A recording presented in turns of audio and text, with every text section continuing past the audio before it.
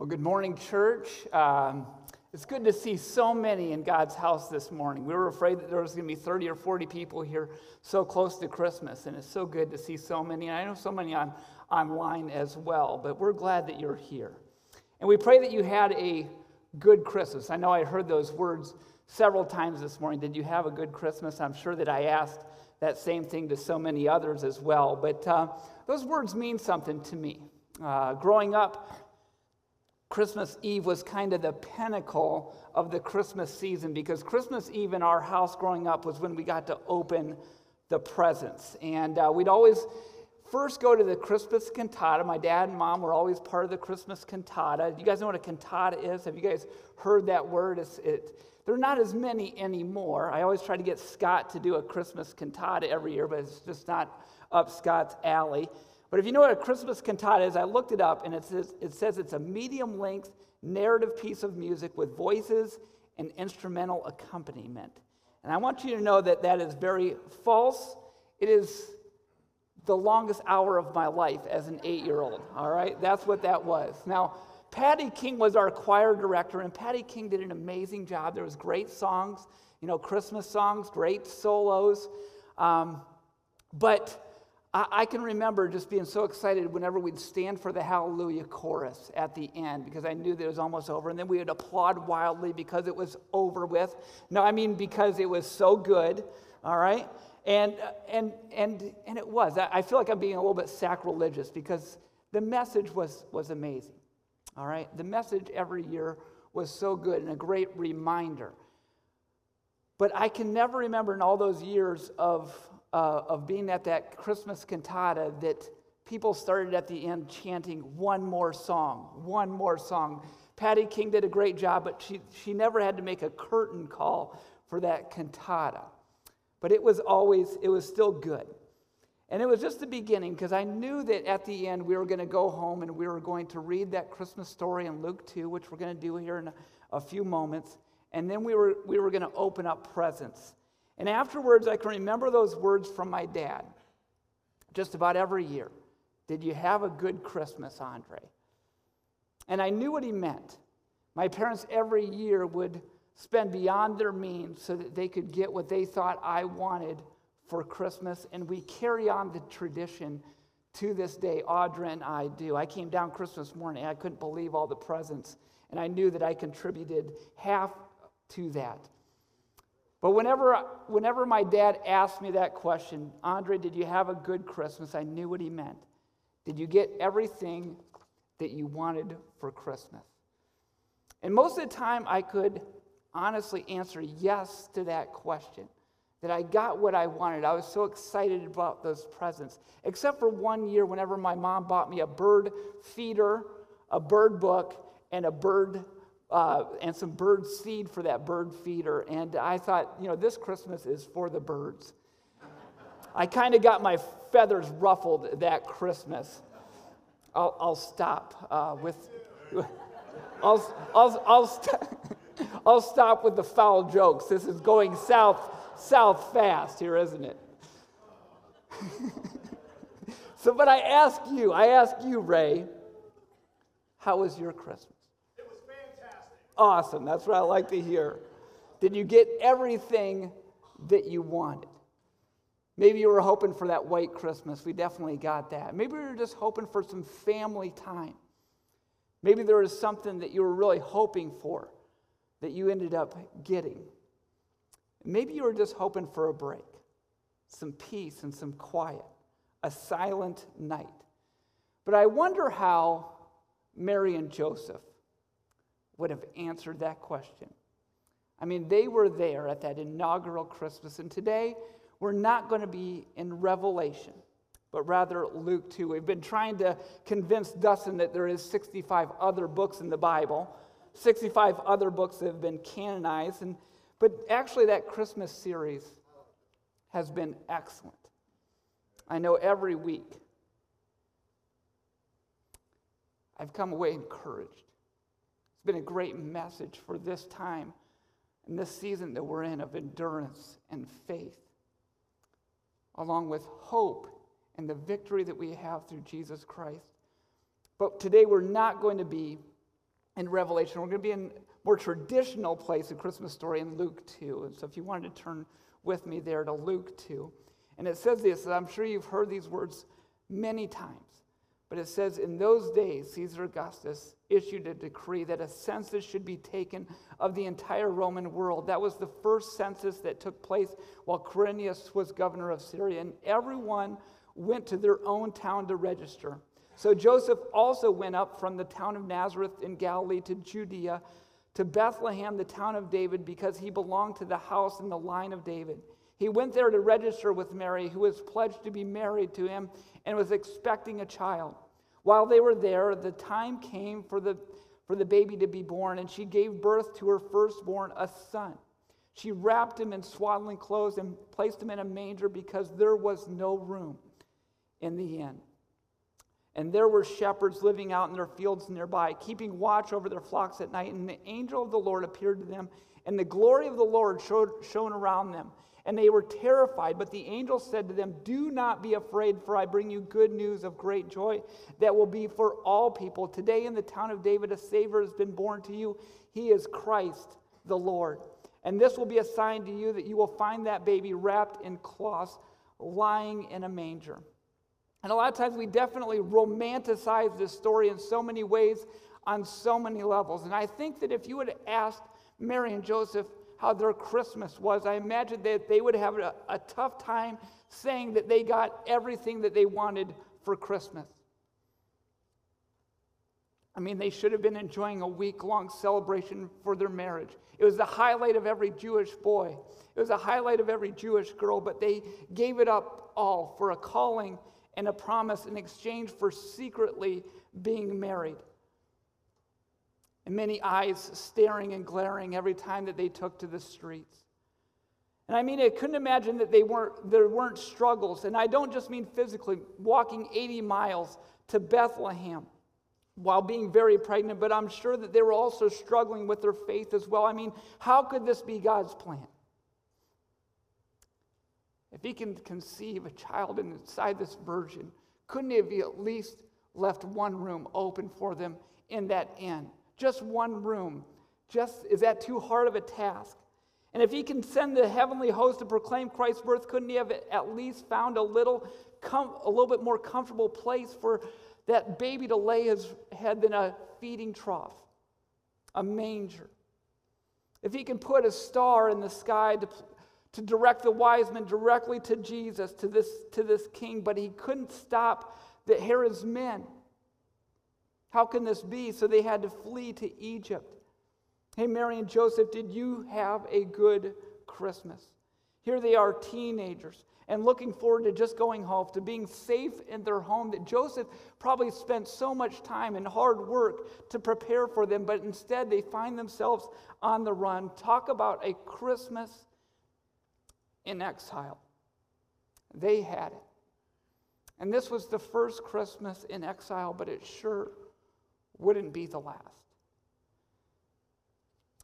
In this year of pandemic, I know that so many are dealing with some of the same feelings of exile. Maybe you feel exiled from important relationships in your life. You're going through a rocky time in a relationship. You've lost that loving feeling, or maybe it's vice versa, and you are just hurting over this broken relationship, or possibly you can't go see people that you love this year for Christmas. You're breaking some traditions because of this virus, and it's taking a toll on you. Maybe health is a real concern in your life or a loved one's life.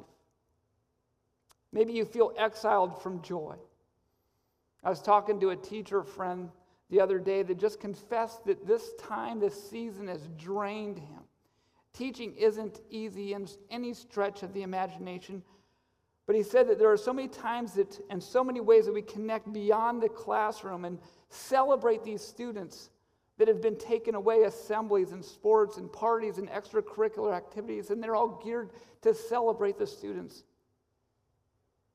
and celebrate those relationships that they have, and they haven't been able to have those. They're so careful in their interaction with the students, and he admitted that he just is struggling with discouragement. Maybe you sense that as well. in your work. Maybe you sense that in your family. Maybe you sense that in your ministry. You're just discouraged in areas that brought you so much joy in your life. Or maybe you're exiled in your faith. You and God are just not connecting right now. You feel distant in the most important relationship in your life, and maybe you have been lukewarm in your faith, or you've put your faith on autopilot, and you've allowed the devil just to get a foothold in a certain area of struggle, or you're just struggling to see God at work through this season.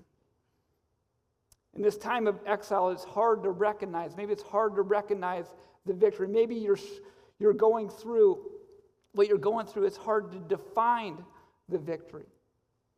Maybe what you're dealing with right now, it's hard to feel that victory. Maybe you're tired and you're drained and you're just asking, I know God can, but when? I'm so afraid of a December 32nd, 2020. Maybe you look around and you ask, I know God can, but how? Or maybe you look inside and you know your area of sin and your sinful nature, and you ask, I know God can, but why? Why would he? There's a story about Robert Robinson, who probably felt like he was in exile most of his life growing up in the 1700s. His father died when he was just 5, and his mother abandoned him not too much longer. His grandparents disinherited him, and it was finally an uncle that sponsored him to schooling. At the age of 14, he was sent away to London to apprentice under a barber.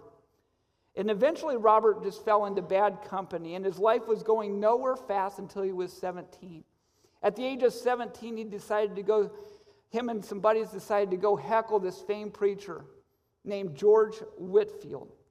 But on that day, Whitefield preached such a powerful message on Matthew 3:7 that was entitled, The Wrath That Was Coming to This Generation of Vipers. And it was so powerful that it struck Robert to the core. And he eventually fell in love with Jesus. And he set out to become a preacher himself. But Robert was very honest. And he had to face up to the fact that while he had a great love for Jesus Christ, he was not a very dependable follower.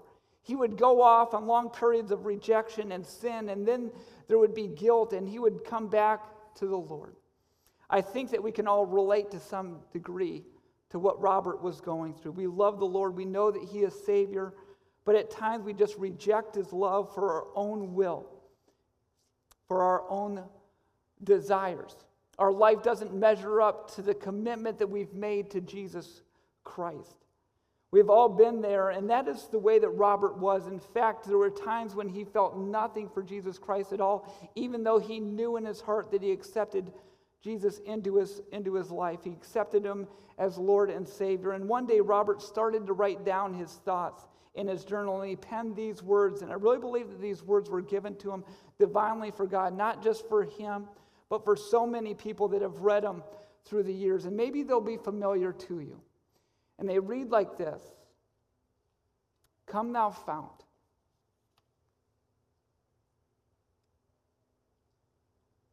of every blessing,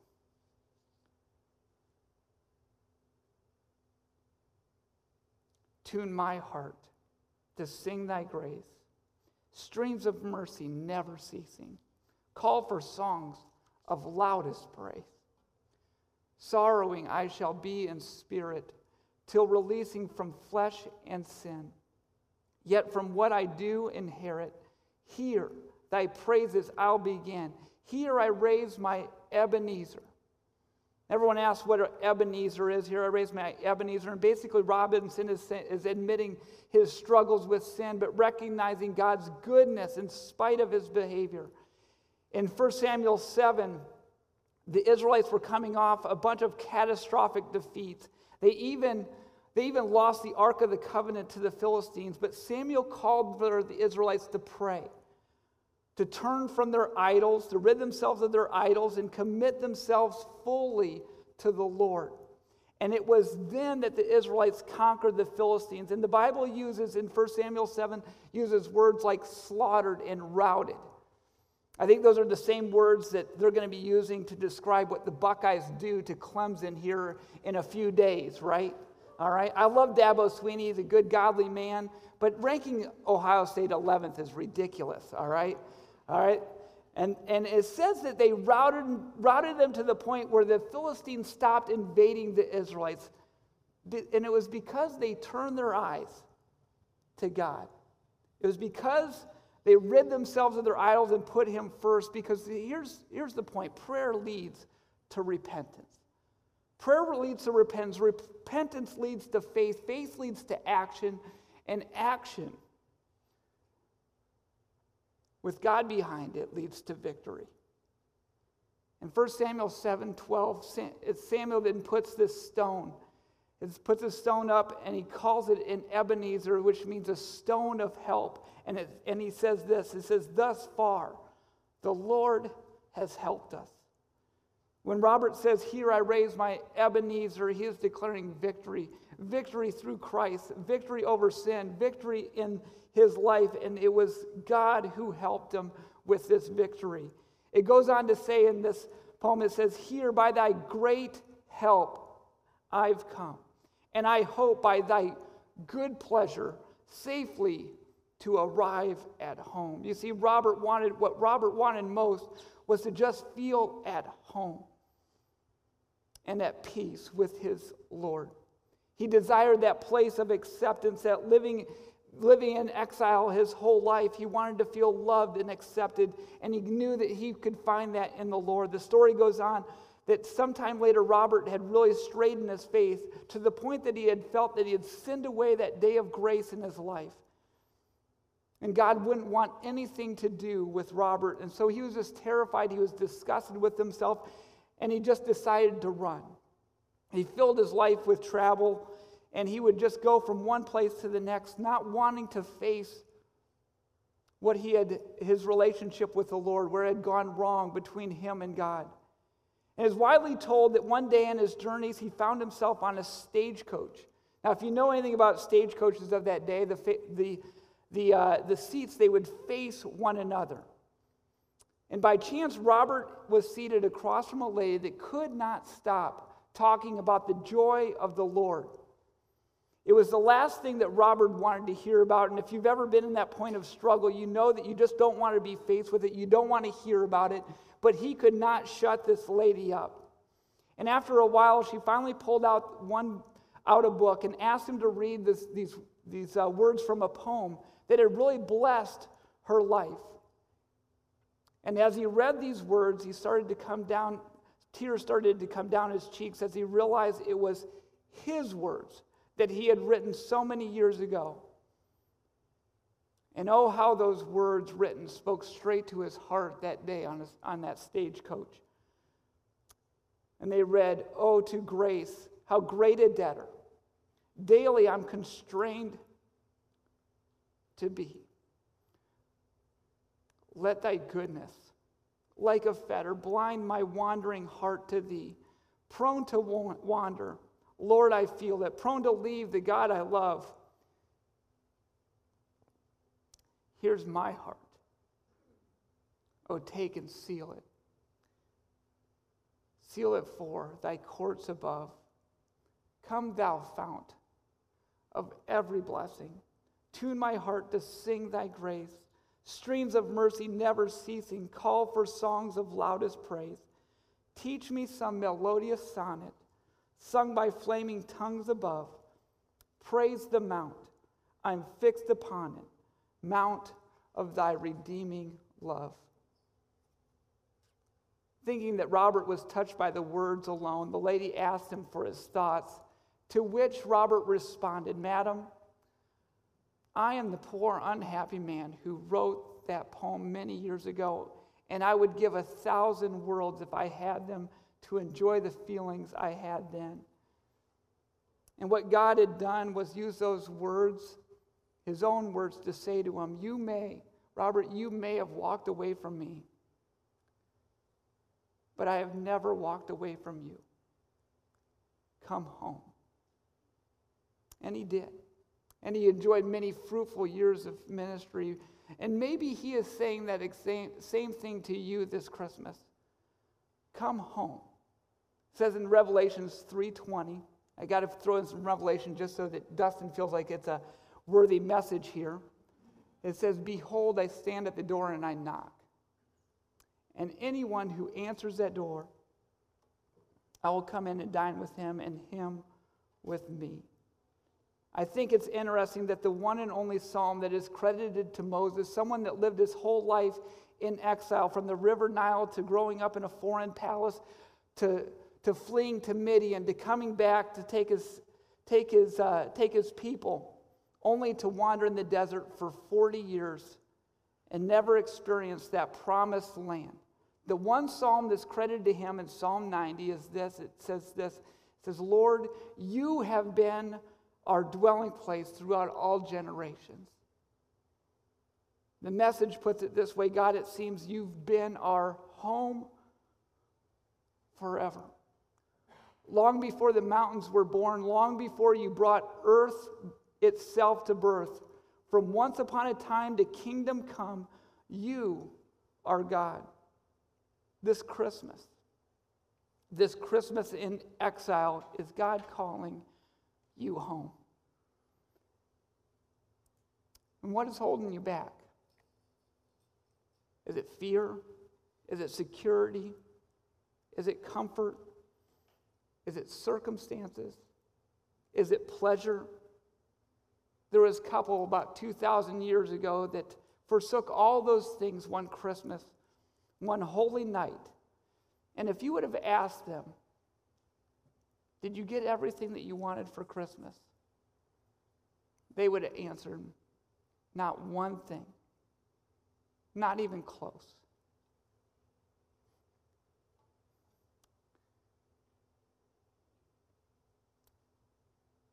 But if you would have asked them,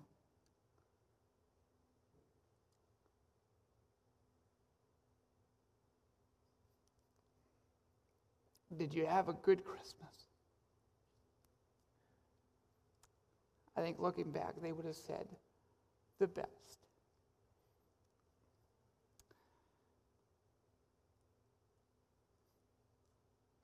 I want you to know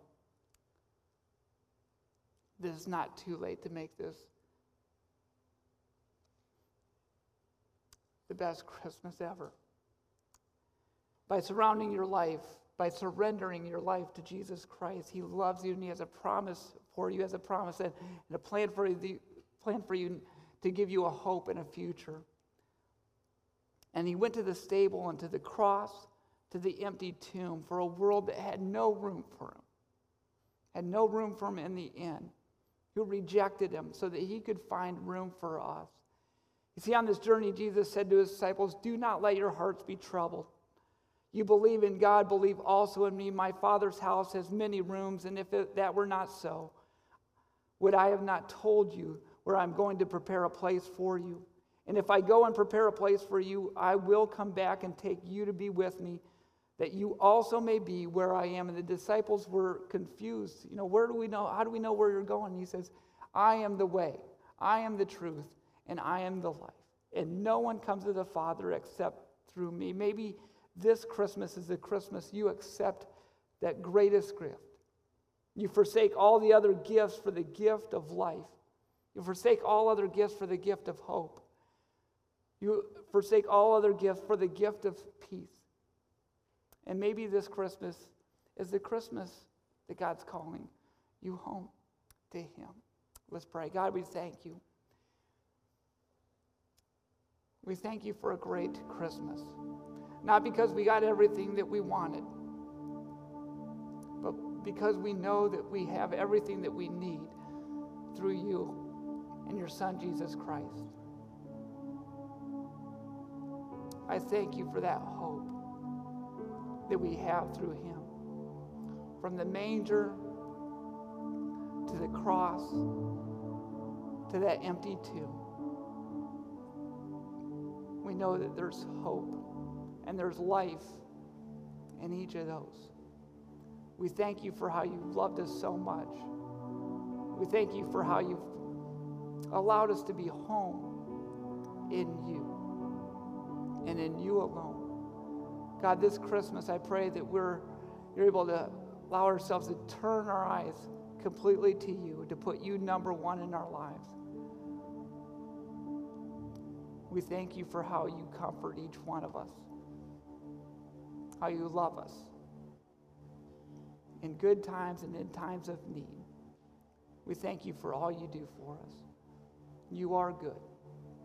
And we pray all this in your Son, Jesus' name. Amen.